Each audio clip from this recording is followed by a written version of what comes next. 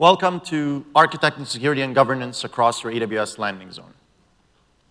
If you're here, you probably started to think about your landing zone and how do you set up your AWS environment and how do you establish those security and governance baselines.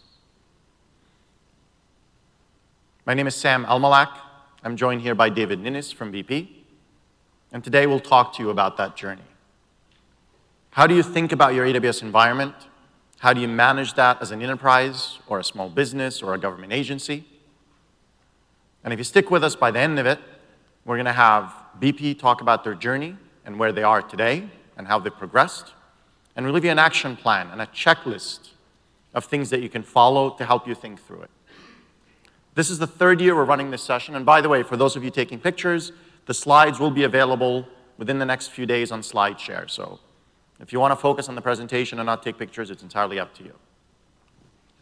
For those of you that attended last year, this is just a quick summary for those of you that haven't. We left off where Little Riding Hood had started a business and was selling grandma's cookies. And the 7 dwarfs started to mine gold, and they were selling it. Before long, the evil queen came along, got access to the account that they had, and they were running things in, and blocked their access. And she demanded all the apples because she wanted to poison them to try and get Snow White. But because Little Riding Hood was a good person, she decided not to cooperate, and the evil queen destroyed everything that was there. It's been a year since then, and in that time, they decided to start over. So she hired Bob. Bob is an IT guy, he's a security guy, he's responsible for the servers and for the environment. And he likes doing that.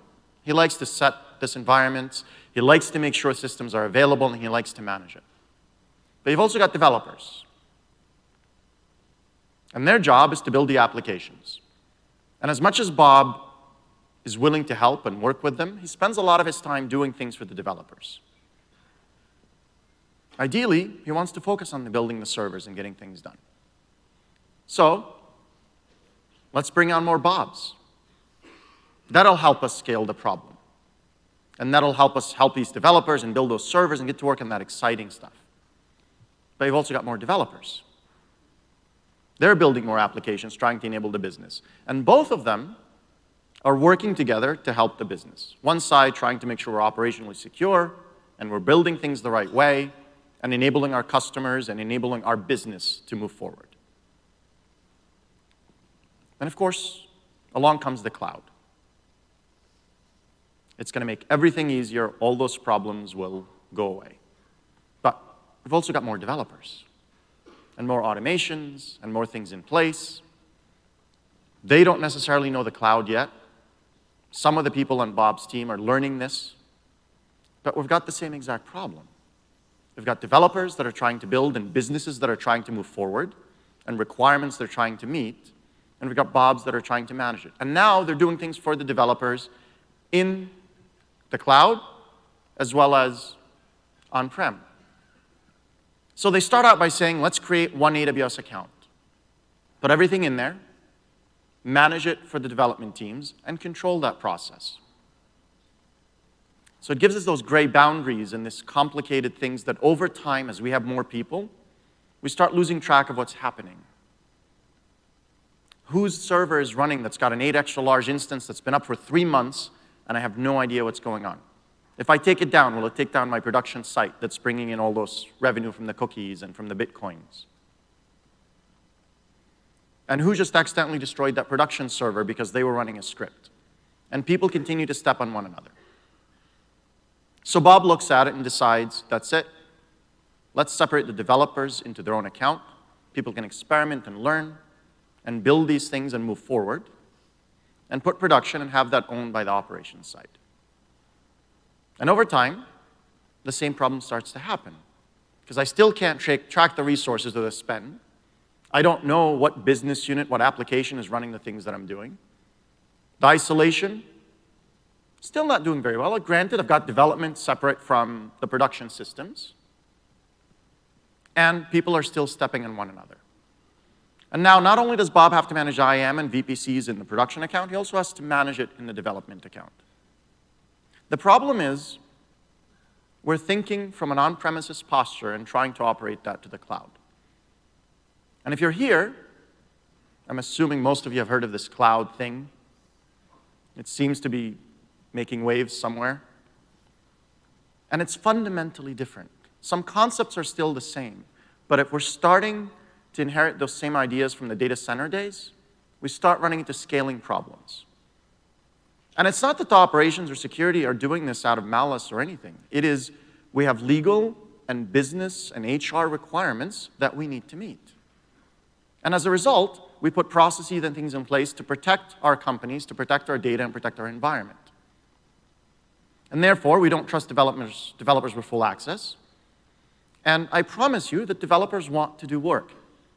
And to be clear, this isn't developers against operations, this isn't developers against security, it's how do we work together to help move the business forward to achieve our goals and our outcomes. And I'm sure some of you have heard of DevOps, and it is a great idea, and as we all know, it will fix everything the moment you decide, I'm going to do DevOps. But it doesn't work if ops is in the way, and it also doesn't work if the development teams are not working closely with the operations team to think through how do we build and establish this. What if we think this slightly differently? What if we provide access to AWS services without barriers? Let people have the ability to fail without collateral damage.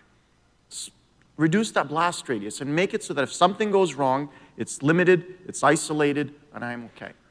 And we take our operations team and turn them into cloud architects.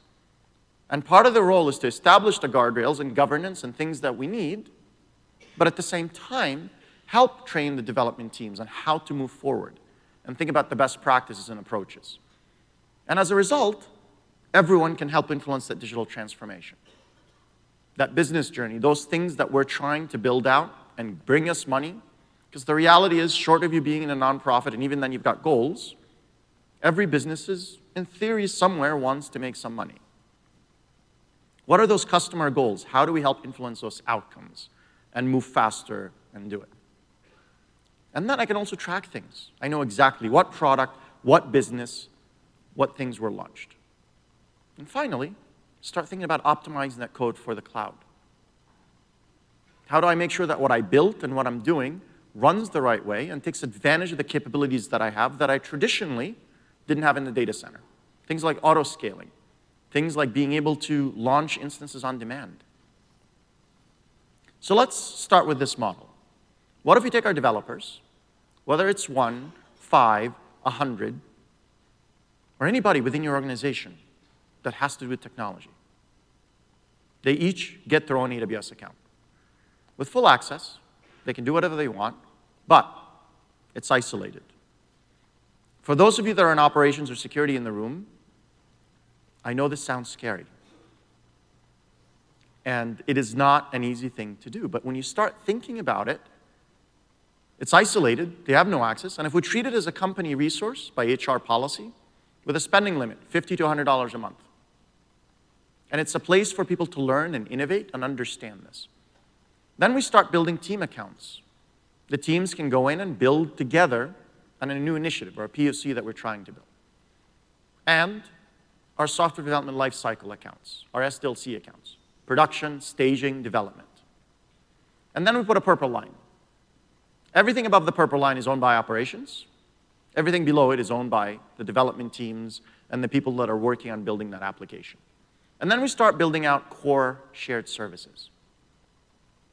And Bob now is responsible for everything on the red line, above the purple line, and the development teams and the people that are working are responsible for below.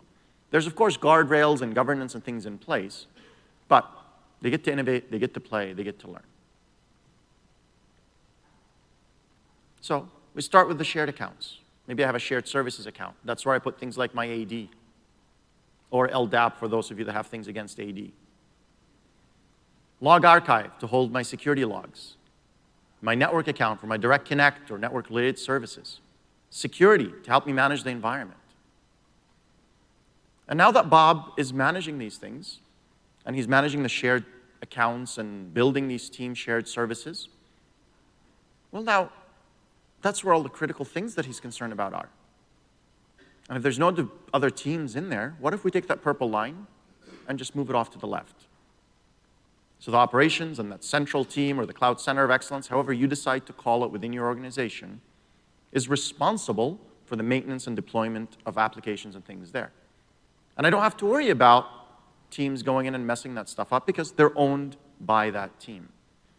And then we take those accounts that we had and we start tiering them, having that staging stage, production, and make those purple lines become vertical.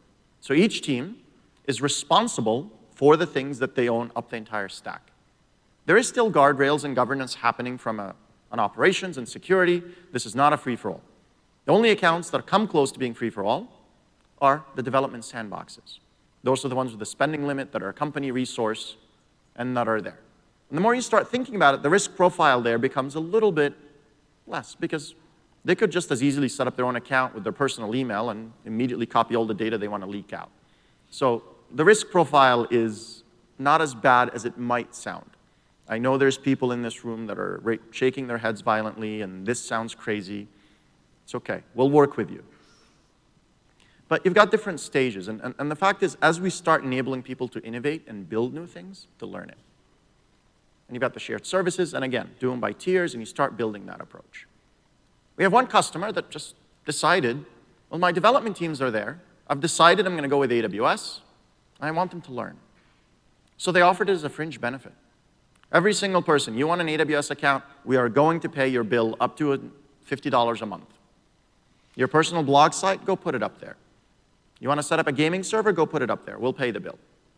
What that meant is the development teams got to learn at home, got to play around and do things on their own time, and the company is doing it. And it becomes a fringe benefit. Now, for those of you that don't realize, hopefully by now you all know what an AWS account is. It is the highest level of isolation that we have. Whether I create it, or you create it, or we're in the same company, or we're living in the same households, they are isolated. And the amount of controls and protections that we have within AWS around that is phenomenal. I've personally tried to help customers get access to accounts for people that have left the organization, and it is a tough process, simply because we value your security and privacy. So they are extremely isolated. From an API limits perspective, from a security perspective, from a billing separation. So the more I can scale that out, the more I can understand and know the visibility. And oftentimes one account is not enough for a lot of the reasons we talked about. I have multiple teams. I need a level of isolation that it's pretty hard to achieve in a single account. I might have different security and compliance rules. Maybe it's the production side. Maybe it's the PCI workload that I'm hosting, or some PII information. Different businesses have different business processes. Different groups within a single company have different processes. And finally, billing. I can attribute my costs down to a specific business initiative and a specific project, so I can know exactly how much something costs, and I can attribute it to my revenue lines and see what that looks like. And to achieve all of that, we need a certain set of goals. To achieve that many accounts, I need to be automated. Because the reality is, it doesn't matter how many Bobs I start hiring. At some point, I need to bring in some automation to be able to scale this out.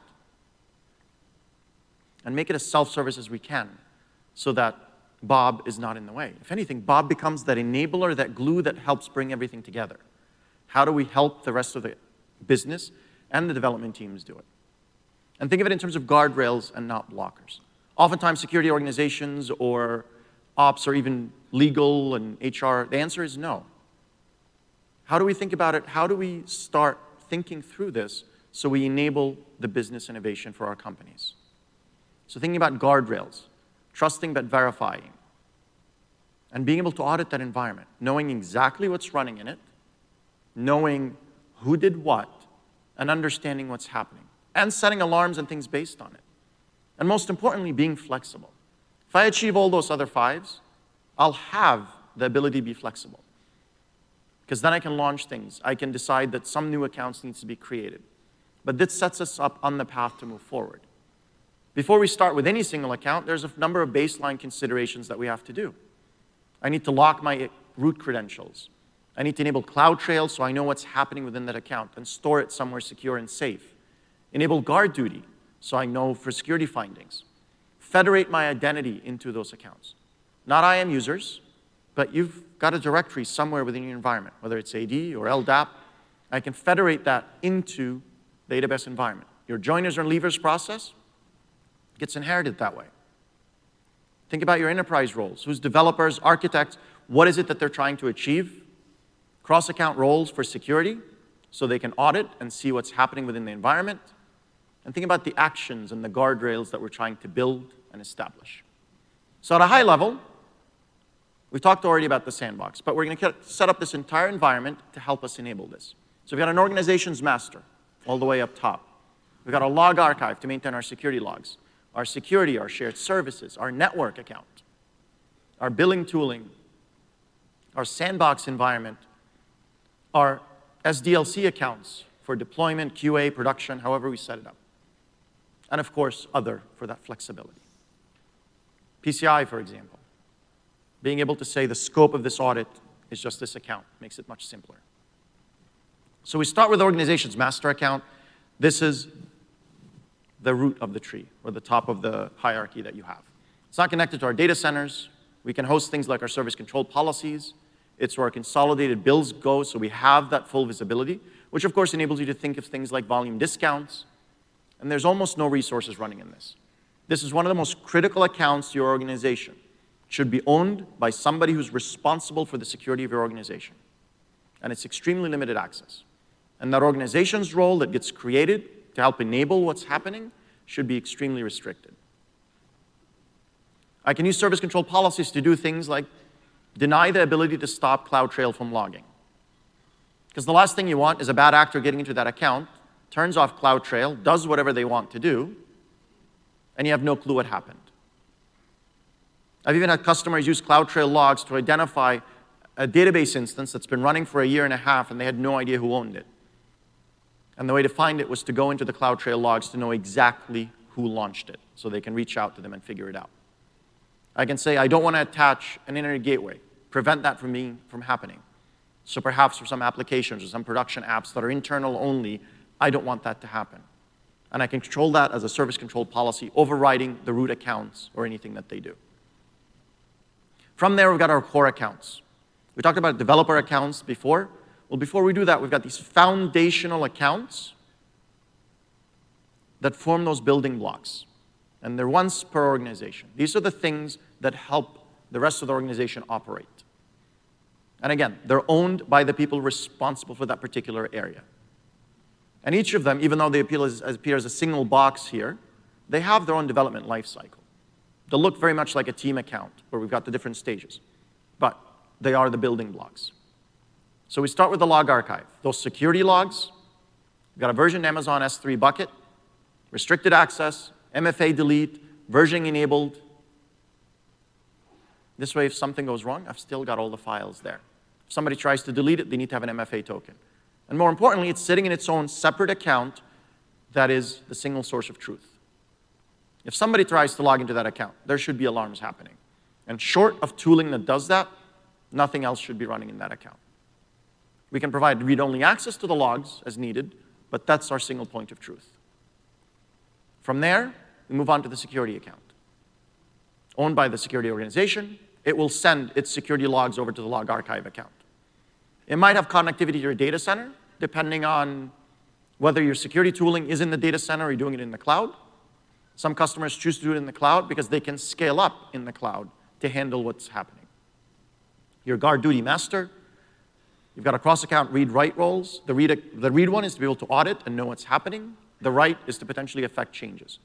But it's automated tooling. This is not the place to be able to log into every single account and go change it as humans. That increases the chance if something goes wrong. There should be a federation solution that helps provide that capability. But it can serve as a break glass type scenario if everything else does not work or is not available. But it's largely for automated tooling and things that need to happen. And again, extremely limited access. In this entire framework, it's the people who own it, what are the teams, and what are their areas of responsibility, and how do we diversify what they're doing. From there, we start thinking about things like our shared services. And same thing as before, our security logs go to the log archive. It's absolutely connected to our data center because it'll probably need things like directory. Connected to every other account that we have because they'll likely have a dependency on it. So things like our DNS, our LDAP, our Active Directory, our shared services VPCs, our deployment tools possibly, AMIs, pipelines? Our scanning infrastructure? Are there inactive instances? Are there snapshots that have been there for 3 years that nobody is looking at? Monitoring. And again, owned by the central group that manages this. So maybe it's owned by Bob's organization. And then finally, on the core account, our network account. Again, your network team is likely different from your centralized team, and they have a fundamental understanding of how your network operates and certain rules and governance. So your direct connect can be hosted there, for example. And your networking services. And this is not connected to your data center because it's direct connect can be hosted and it can put virtual interfaces out to different places. But it provides that place. And again, in this framework, it's the teams that are responsible. I've found customers that took shared services, separated it out into multiple accounts as well, because they decided deploying tooling is going to go in one, their golden AMI publication is going to go in another, but it becomes a function of how you build this out. Now that we've gotten the building blocks, we go into the developers. Those sandboxes we talked about, they have dependencies there. So they need to send their security logs there as well. That cross-account role to security gets created. So if you do need to do something, they're there. It's an innovation space, fixed spending limit. Whether it's $50, $1 million, you decide how much you want to give your developers to do. Or anybody ultimately within their organization, whether it's architects, developers, operations, that's a place to learn, and it's autonomous, and it's experimentation. And it is absolutely disconnected from everything else. And it is treated as a company resource. From there, we start looking at our teams. And it's thinking about that level of needed isolation. Who are the teams? What do they provide? What do they do? And what aspects are they responsible for? And match your development lifecycle. And try and think as small as you can. So I start with developing. My development stage. Again, same thing as before. We send our security logs to Log Archive. Might be connected to our data center, to a development network if we have it there. Definitely connected to our shared services because it may have dependencies on directory services and other things there. And it's a place to develop, try things out, collaborate. It's just a stage of our development lifecycle. And even though I only show 3 of them here, ultimately, it is a function of what you do. If you've got alpha, beta, gamma, delta, and however many stages, you create an account for that stage. For pre-production, same thing. Security logs go, connected to shared services, connected to our pre-production network and our data center, and it's production-like. It is our staging environment, testing environment, automated deployment. And like we described before, those vertical lines, it's owned by the teams. They are responsible and accountable for it with an operations and security teams that are defining guardrails in place to help them achieve that. And for the developers in the room, this is not permission to go in and do everything that you can and copy all the data immediately. This is an ability for us to cooperate and work together to try and build this. Because the fact is the cloud makes it so much easier to launch things all over the place. And it is, as one of my coworkers like to say, S3 has got amazing replication. Or our databases like RDS has got great replication from one availability zone to the other. And it will very efficiently replicate your drop all from every single table from one availability zone to the other. So we need to start thinking about those guardrails and protections in place. And how do we do things in an intelligent way? From there, we go into our production account. And again, similar to before, it's a stage of our development, connected to our data center, security logs go across. And again, it's production application. Hopefully, you're promoting that from a pre-prod. Extremely limited access. And each one of these stages becomes less and less access as we move forward. Over time, things will grow, shared services will grow, and you'll identify things that make sense as a common set of tooling. And you'll think of those as team shared services. And same thing, connected to the appropriate places, connected to all of other accounts that depend on it, and it grows organically. When you start out, this one is not going to be relevant, but eventually it'll be obvious what things become common services and core things. And they might end up looking like their own team thing across the board. So common tooling, maybe a data lake that you're doing. So your innovation pipeline would look something like this. I've got developer accounts.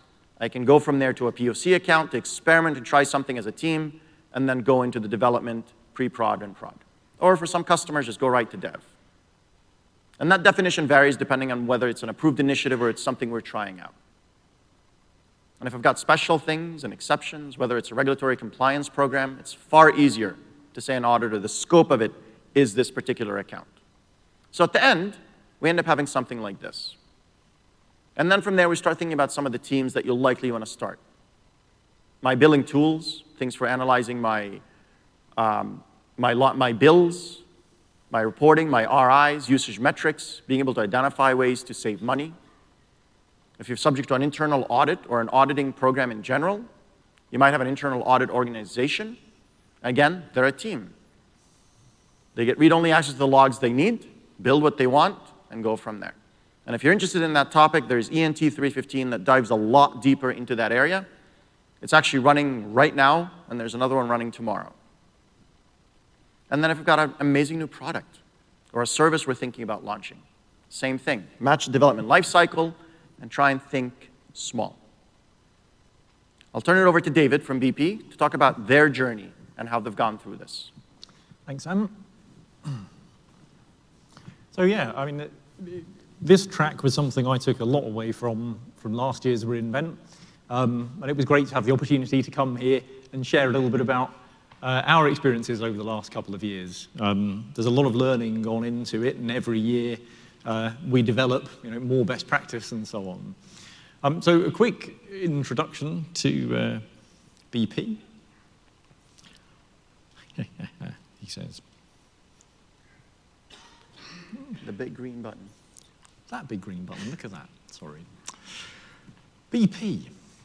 So most of you are probably familiar with it in one shape or form. If you think about it from the point of view of an incredibly varied set of both business activities and therefore IT requirements, we work in the desert, in the deep sea, we have refineries, retail sites, rigs, and all of those things work together to deliver a huge number of different products and services around the world. Whether it's energy for heat and light or fuel for transport, a lot of the raw materials for clothing, packaging, and so on. Operating in over 70 countries, around 74,000 people, plus a similar number of third parties. And those different businesses, whether it's data acquisition from seismic surveys, which generate petabytes of information, or the huge array of IoT sensors out there, monitoring wind farms or pressure and temperature in a refinery, drove us into public cloud as a way of evolving the services that we can offer back to our business. And that required, obviously, that we develop landing zone capability. Quick plug for some colleagues who ran a session yesterday. You'll find it on YouTube if you're interested. OIG 301 goes into a lot of detail around how we evolved our corporate network to adapt to the world of cloud. So our journey, while I was preparing for this session, I went back and had a look at just how long we'd been going. And I found back in 2011, I'd started work on some ad hoc IaaS services as part of our hosting portfolio. Shortly after that, in 2012, we moved our corporate web presence there because it's a classic, auto-scaling, elastic type of environment. And we went on and many more tactical projects. By 2013, we were starting to think very seriously about how we govern the environment. And in practice, back in 2013 and into 2014, cloud governance meant turning up to the Cloud Governance Board, where you could come and share the thing that you wanted to do with a variety of stakeholders from legal and tax and finance and security and so on. And assuming all of those stakeholders agreed, then you could use cloud for your use case. So we kept going and didn't put everybody off. And in 2015, we decided public cloud was the answer for most of our future IT requirements. We skipped private cloud, and in 2016 went and built our first corporate landing zone. We didn't know it as landing zone back then, and there were fewer best practices than there are now. And I'll talk a little bit now about how we've evolved from that in 2016 to our self-service landing zone solution today. If I look back at 2016, there are a lot of similarities to what Sam has already described. you'll see that we had a master payer account, so we could do our consolidated billing, no surprises there, centralized our security logs. We spent a lot of time with the account solution architect of the day, with Dave Walker as a security specialist, and we went through, the types of concern that people had about building out in public cloud. We stuck our directory services into that shared services account, some of our centralized tooling so we could keep an eye on the environment, central billing tools. We installed Direct Connect, and we did indeed give it to the network team to manage, and then development, pre-prod and prod for hosting workloads, and finally, a database account which was used as a shared services environment for data effectively. The difference in many ways from what Sam described and where we were in 2016 is that that was it. That was what we deployed into a region, and we multi-tenanted it. So if you turned up and you said, I want a dev workload, we'd say, great, here you are. Assume this role, and that role would allow you to interact with particular resources that were tagged. So you could assume role 1, 2, 3, 4, and if there was a resource with a tag 1, 2, 3, 4, then great. If you've worked with Amazon resources, particularly around tagging for security and resource level permissions, you'll know that doesn't give you much to play with. EC2, fantastic, S3, EBS, and then certainly in 2016, not that much. So you might wonder, why would we have started there? Well, in practice, we were starting to think about how do we move applications out of our data centers. And one of the big drivers there was, vast majority, in some areas of the business, 90% or more of the workloads were commercial off-the-shelf software running on virtual machines or physical machines on premises. So EC2 was by far and away the largest requirement at that point in time. And so that's where we started. Some users came, and of course, some of them were very happy. It's we've got cloud, it's self-service. There's a degree of governance built into the platform, so when you come and use that shared services environment, you don't have to worry about lots of the security baseline because we've built that into the platform. Because of the tag-based security and the resource level permissions, you only get to touch your resources, so nobody's treading on each other's toes. And we were happy, it did IaaS well. But those users were followed by some other ones who were perhaps a little less excited about what we'd given them. Some of them didn't quite recognize the freedom that they had in their own accounts when they were playing around outside of the corporate environment. And they wanted more access to services, all the services that might have been available. And so very quickly we got into a place where we had to provide more accounts. The types of things that Sam talked about for team shared services, we had people who wanted to build a data lake or wanted to build a container platform for others. And we couldn't manage that in that consolidated landing zone.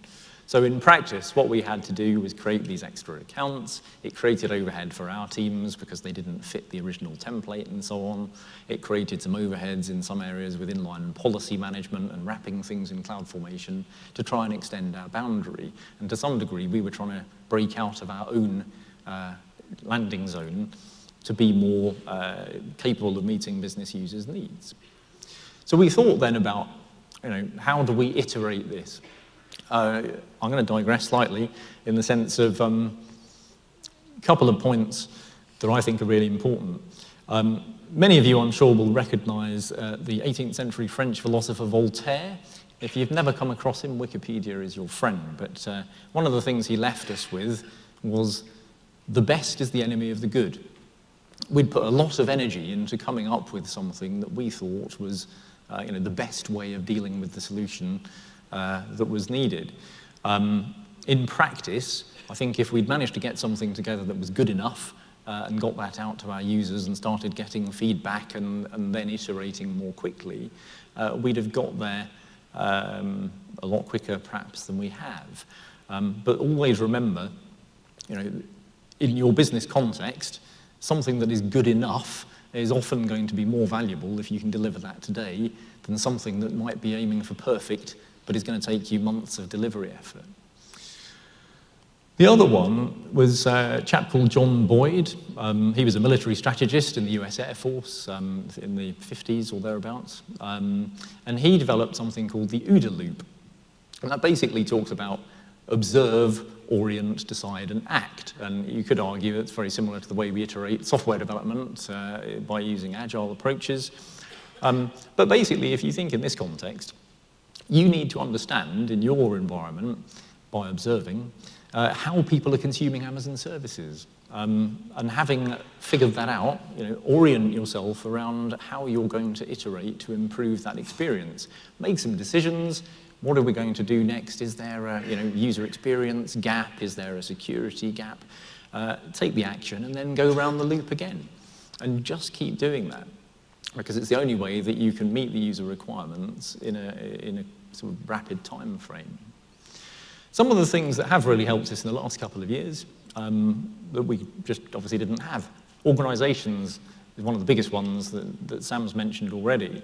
If you think about it, it only became available in February 2017, and it's the service, effectively, that makes other services multi-account capable. Sam's already alluded to being able to assign service control policies through organizations, but if you just think about the overhead that it took away, I can create an account very simply just by providing some metadata. I can move that account into an OU that I've already decided and defined service control policies for is fit for a particular use case. And compared with the old model, that makes things way easier to create, if not delete, accounts in your environment.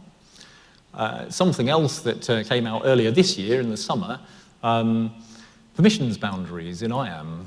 So the ability not just to create a permissions policy, but also to attach a permissions boundary policy. So you can limit the amount of sort of actions that your team members can take. I mean, a simple example, if you've attached a permissions policy, or permissions boundary rather, that prevents any VPC peering, then even if somebody's got a policy coming in from elsewhere that allows them all actions on EC2, that's going to restrict it. So you can more confidently delegate people access to manage the resources and remove some of that perhaps central overhead that we might experience. Something that really helped us this year was Amazon releasing their landing zone solution. It's a great example. Amazon listens to the feedback that we give. We've been complaining for as long as I can remember about the amount of heavy lifting that running a multi-account environment took, and the amount of kind of engineering effort that us and many other companies have had to undertake.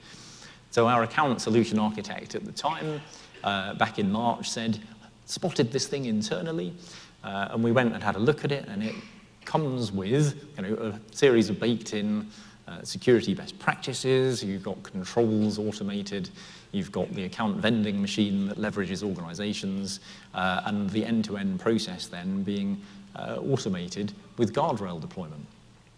And that was something that made our journey a lot easier. Having looked at it, we figured, well, why would we bother trying to build this capability if we can use it out of the box? So where did we get to? We took the core of that landing zone solution. It's designed as a framework, it's not a service, and we were able to then feed it with metadata that we'd store separately in an Amazon DynamoDB table at request time. We were able to extend that landing zone solution using custom CloudFormation resources in the product so that we could use stuff that we already had. There's one thing to always remember. In most cases, you've built stuff that works. And if there's no reason to replace it immediately, then why not reuse it? So where we had code that already dealt with things like role and policy deployment, we had code that dealt with deploying a VPC to a particular template, we could just use the landing zone to invoke that rather than having to start from scratch. We also, having been on this journey for a little while, had existing accounts. So in practice, if you've already got a log bucket somewhere, you've probably built operational processes around ingesting the logs and scanning for events and that kind of thing. So why would you want to replace it? So we were able to use the solution alongside what we already had in place.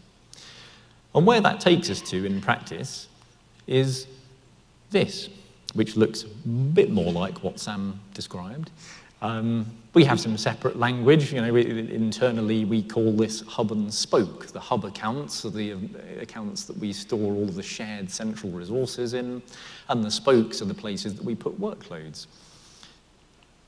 We have organizations at the top, rather than just the simple master payer, so you can actually take advantage of not just the automation there, but the centralized controls of SCPs and so on. That log archive account we've reused. The security account now is the place where our security team is able to deploy their tooling. It's where the guard duty master lives and so on. And it means we've been able to let that team of people, as part of our overall platform organization, always loose on securing our environment with us. Those shared services still exist, and they're a key for providing the shared directory. Some of our teams now run their tooling in there for CI/CD, for example. Many others then able to take advantage of them. Some of them have been quite entrepreneurial, setting up a shared service for other teams to benefit from. Same network account providing direct connect. The developer sandbox, of course, being new. That's available in our environment. We give you accounts for 90 days, effectively. So as long as you've automated or at least stored your code in a separate repository, you can always redeploy after 90 days. But it's intended to give people more of a, I'm going to do a POC, and it has a time limit to it to encourage you to actually finish it. And then you can come to the environment. If you need your own accounts through the SDLC lifecycle, you'll be able to host those in dev, pre-prod, prod, whatever's appropriate for the service that you're running. The old data lake accounts and so on come into the team shared services space, and then we still have database as a service where that's appropriate. I wanted to have a quick look at the end-to-end request workflow, not because I want you to read all the little tiny words, but more because if you think about how your users consume these services, there are a wide range of things that happen outside of AWS. And the different colors on here represent different teams, potentially, or different services that are part of our end-to-end request workflow. So when you have a look at the simple-to-read version, you can just turn up. Anybody who has an account on our corporate network can turn up and request an AWS account. There's a very simple form they fill in our request portal. Mostly, obviously, we're interested in how you're going to pay for it and who's going to need access to it. But once we've got that metadata, we can pass that over to the DynamoDB I mentioned, and then it triggers the landing zone solution to create the new account. As it works through that process, the landing zone solution triggers our code so that we add to the account not just a vanilla environment, but the template for the VPC that you need, the particular roles that are appropriate for that account. Once we have the account number, it just gets fed back into the request portal, and that then triggers other activity to create some role groups in Active Directory. So when you come to sign in, you can assume those roles in AWS. That then gets synced up into Azure Active Directory, which is our source of sort of identity for single sign-on, and we tell you it's done. In a perfect world, that's about a 25-minute, 30-minute end-to-end process. In real life, because of things like replication windows, depending on when you submit it, it might take 3 or 4 hours. But what that's given us, if you think back to creating an account and having to have all those handoffs between the different teams. Some of those teams used to work under tickets and things like that. It could take you a couple of weeks or more to have an account provisioned, and even then, because it's not an automated process, the odds of that coming out exactly as we expected aren't always great. So now we have an end-to-end automated process with a standardized way of templating accounts, and we're not so scared of having many of them. When I think about some of the security and governance outcomes that's given us, if you think about IAM, identities are always mastered in our corporate directory. So we already have all of the processes to manage joiner, mover, leaver type processes through your journey at BP. And that means you can turn up, we can authenticate you, we know that you're a valid user, we can apply multi-factor authentication, whether you're coming in through the console, or the API, or the CLI, as appropriate. And that's an incredibly strong control to have from a security point of view. With CloudTrail, we're able to protect all of those environments so that we know we've got the central logging coming in. We know that you can't turn it off. And that just feeds straight back up into the log processing that we already have. Config's been particularly useful as well. As we're rolling out the template for the account, we'll put some base config rules in there. And our security team, with their cross-account access, also have the ability to deploy additional config rules if that's appropriate or the baseline's changed since the master was deployed. Systems Manager, if you've got architectures that are based on EC2, for example, is a very powerful tool when it comes to understanding your inventory, the patch status, and managing that, for example. We also provide financial governance, so if you turn up to our environment, your cloud environment is effectively covered by a dashboard scoped to you. So you know what's going on in your environment, you know whether it's being covered by the RIs that we offer centrally, you know whether you're turning your non-prod environments off and so on, and you can see the effect on your bill, whether you are or not. And then finally, given that a lot of our teams are still running commercial off-the-shelf software on IaaS effectively, we offer workspaces. So if you do need interactive access, if you haven't quite got to the point where you can deploy everything automatically, then you can use a workspace as a bastion to get into your account and interact with those resources securely. Something I also wanted to highlight, because this was something we put together in 2016 and it was a good example of reuse, that's the end-to-end of our event handling engine effectively. We figured we may as well reuse it, because although in practice you could probably start again today and you could use some of the native Amazon services that have come along since, it still does the job for us. We gather the data centrally courtesy of CloudTrail. We can then ingest that and index it and start to think about what are the types of event that we might be concerned about if we saw those in our environment. We can call those out and decide, based on what you've done, that we might need to take some action. And fundamentally, at that point, we can choose to just tell you.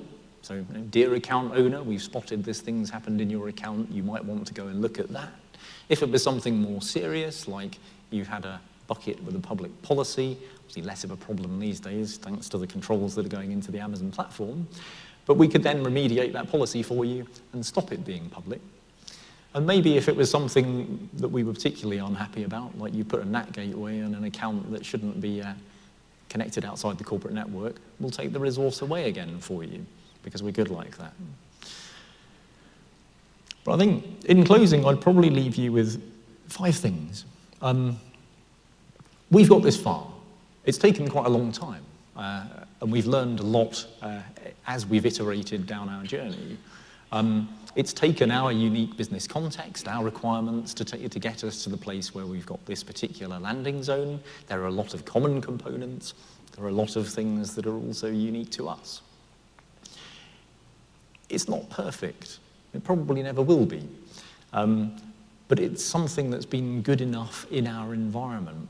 We're trying to transition away from a world in which an account is a thing. Yeah? I shouldn't have to worry about how many accounts we've got. I should be happy, because of all the automation and inspection and so on, that we can have as many accounts as we want that are appropriate for delivering our business outcomes. If every developer wants one, that's great. If business people want one, they can have an account. I should just be able to do that. I think that pets versus cattle is probably the analogy. In most architectures, accounts have long been pets because you have to take conscious choices, how you stand them up, how you maintain them. And that just tends to get in the way. One of our success measures now is whether we are in the way. If I have people coming to talk to me about, can I do X, Y, Z, generally it means, from my point of view, we've got something wrong. We should be able to offer self-service access to AWS, and that means that some of the choices that we've made along the way, we have to go back and revisit. Classic example, when we initially released our landing zone solution based on the version that came out in the summer, we actually chose, we sat down and we went through all the Amazon services and we said, not so sure about these. Here are a few that maybe we're not going to let the developers have after all. And of course, all that does is drives people to try and work around you. They might go off and spin up their own accounts. They might then take far more risk because they're not using any managed identities. I can't see their logging or anything like that. And one of my colleagues came back and challenged us around, why have we done that? Because you can look at it and say, well, there's a very good reason for disabling this particular service because something bad might happen.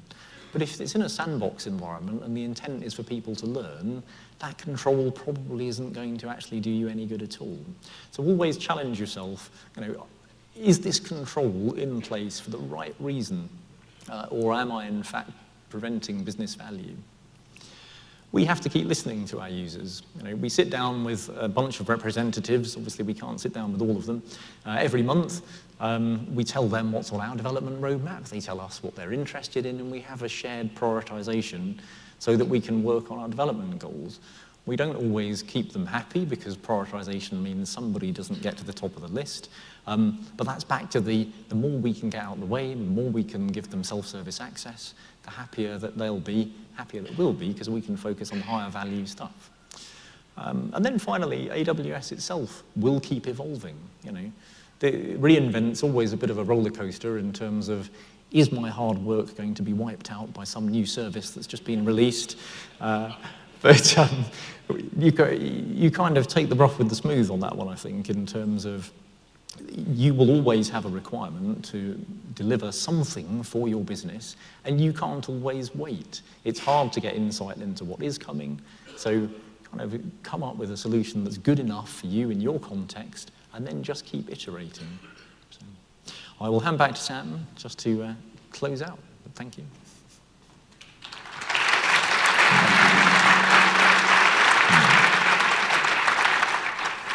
So that's 2 days in a row. When he finishes, he gets a clap. When I finish, I don't.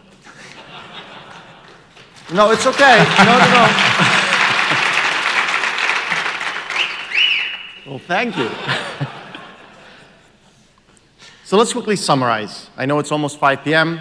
Let's get you out of here at least 2 minutes early. That's my goal. We talked about this, the multi-account approach, and what do we think through it. So we start with organization's master. That's the root above that manages everything underneath it. Our log archive for our security logs. Our security account for the security tools, config rules, things that we have in place. Our shared services, common tooling. That's the stuff that Bob owns. That's the stuff that the teams that are responsible for it own. Our network to host our Direct Connect, some networking services. For our developers, there's sandbox environment for anybody actually that needs to start accessing and learn how to use this environment. There's our dev sandboxes, and I promise you, for the most part, developers are going to try and be responsible. And at the same time, this is not a competition. This is not an us versus them. It's how do we work together to get to that business outcome. Match our development lifecycle with things like a development account, our pre-prod and prod. And as we said earlier, match that to what you currently use. Different teams may have different things. You might have different guardrails for each one of those. And then our team shared services. This is the stuff that grows organically. This is the third year we've run this talk. And I wanted to make sure that at least there's a few new concepts for those that attended this in the past and have seen it. So one of the areas we started to think about is, what do you do when you start doing big changes that affect your entire landing zone?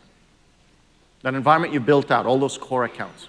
Well, the reality is, you don't want to just go roll that into production.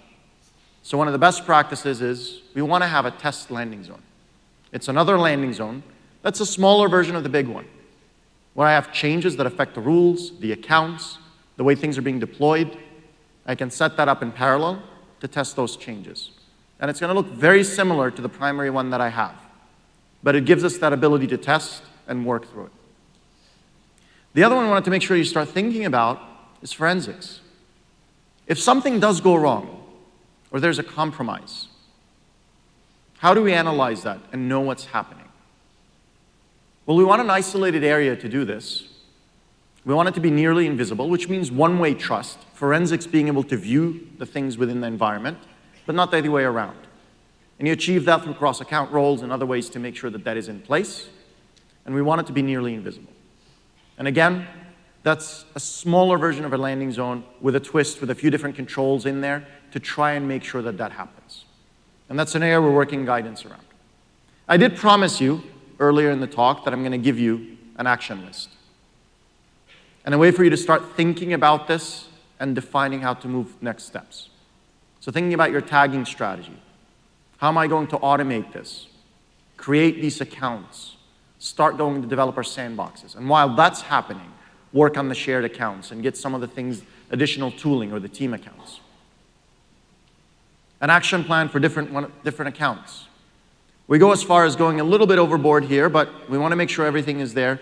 We have backfill steps. So if you wanted to have full audit of everything happening from the moment you created the organization's master, you can start turning those logs, and once you create the log archive, transfer things over for that full visibility. There's a bunch of things that reference a common checklist. Here it is. Different things to start thinking about. David alluded to the AWS landing zone solution. It's something that we released earlier this year, and I think it was about a week ago, we released another iteration of it that provides more extensibility. They modified the older version of it. One of the hardest things about my job is keeping up with everything that we keep releasing. So the extensibility things would have made their life a little bit easier. I am sorry, David, but it's here, and it makes it a bit easier to do that. And it helps build that environment for you. By all means, this is not the only way to do it, but it's a way that we have available for you. And we're listening to our customers. How do we help them do this? This is the third year we're doing this talk, and it's the first year we've got this out there to help customers do it. So it creates that basic structure, the log archive, the security account, the shared services, make sure everything is set up, the organization's master, ensures that the security logs, CloudTrail is going to the log archive account. And most importantly, it has an account vending machine. So those APIs from organizations that David alluded to, it has a wrapper around them. So that when you create a new account using the account vending machine, it will create that cross-account security role that we spoke about. It will make sure that the CloudTrail logs are going to the log archive account. So it sets that basic plumbing in place to help you get started. It will not do everything, but it gets us a part of the way there. And it helps you move forward. Now you can focus on making additional value-add decisions around what you want to build. By all means, you can build this all from scratch yourself, but this might make it a little bit easier. So back to those next steps that we just spoke about. By the way, there's a whole session and a chalk talk around just the landing zone. Here's some of the stuff that's crossed out from what we saw before that the landing zone solution starts to take care of. So it creates those 3 accounts.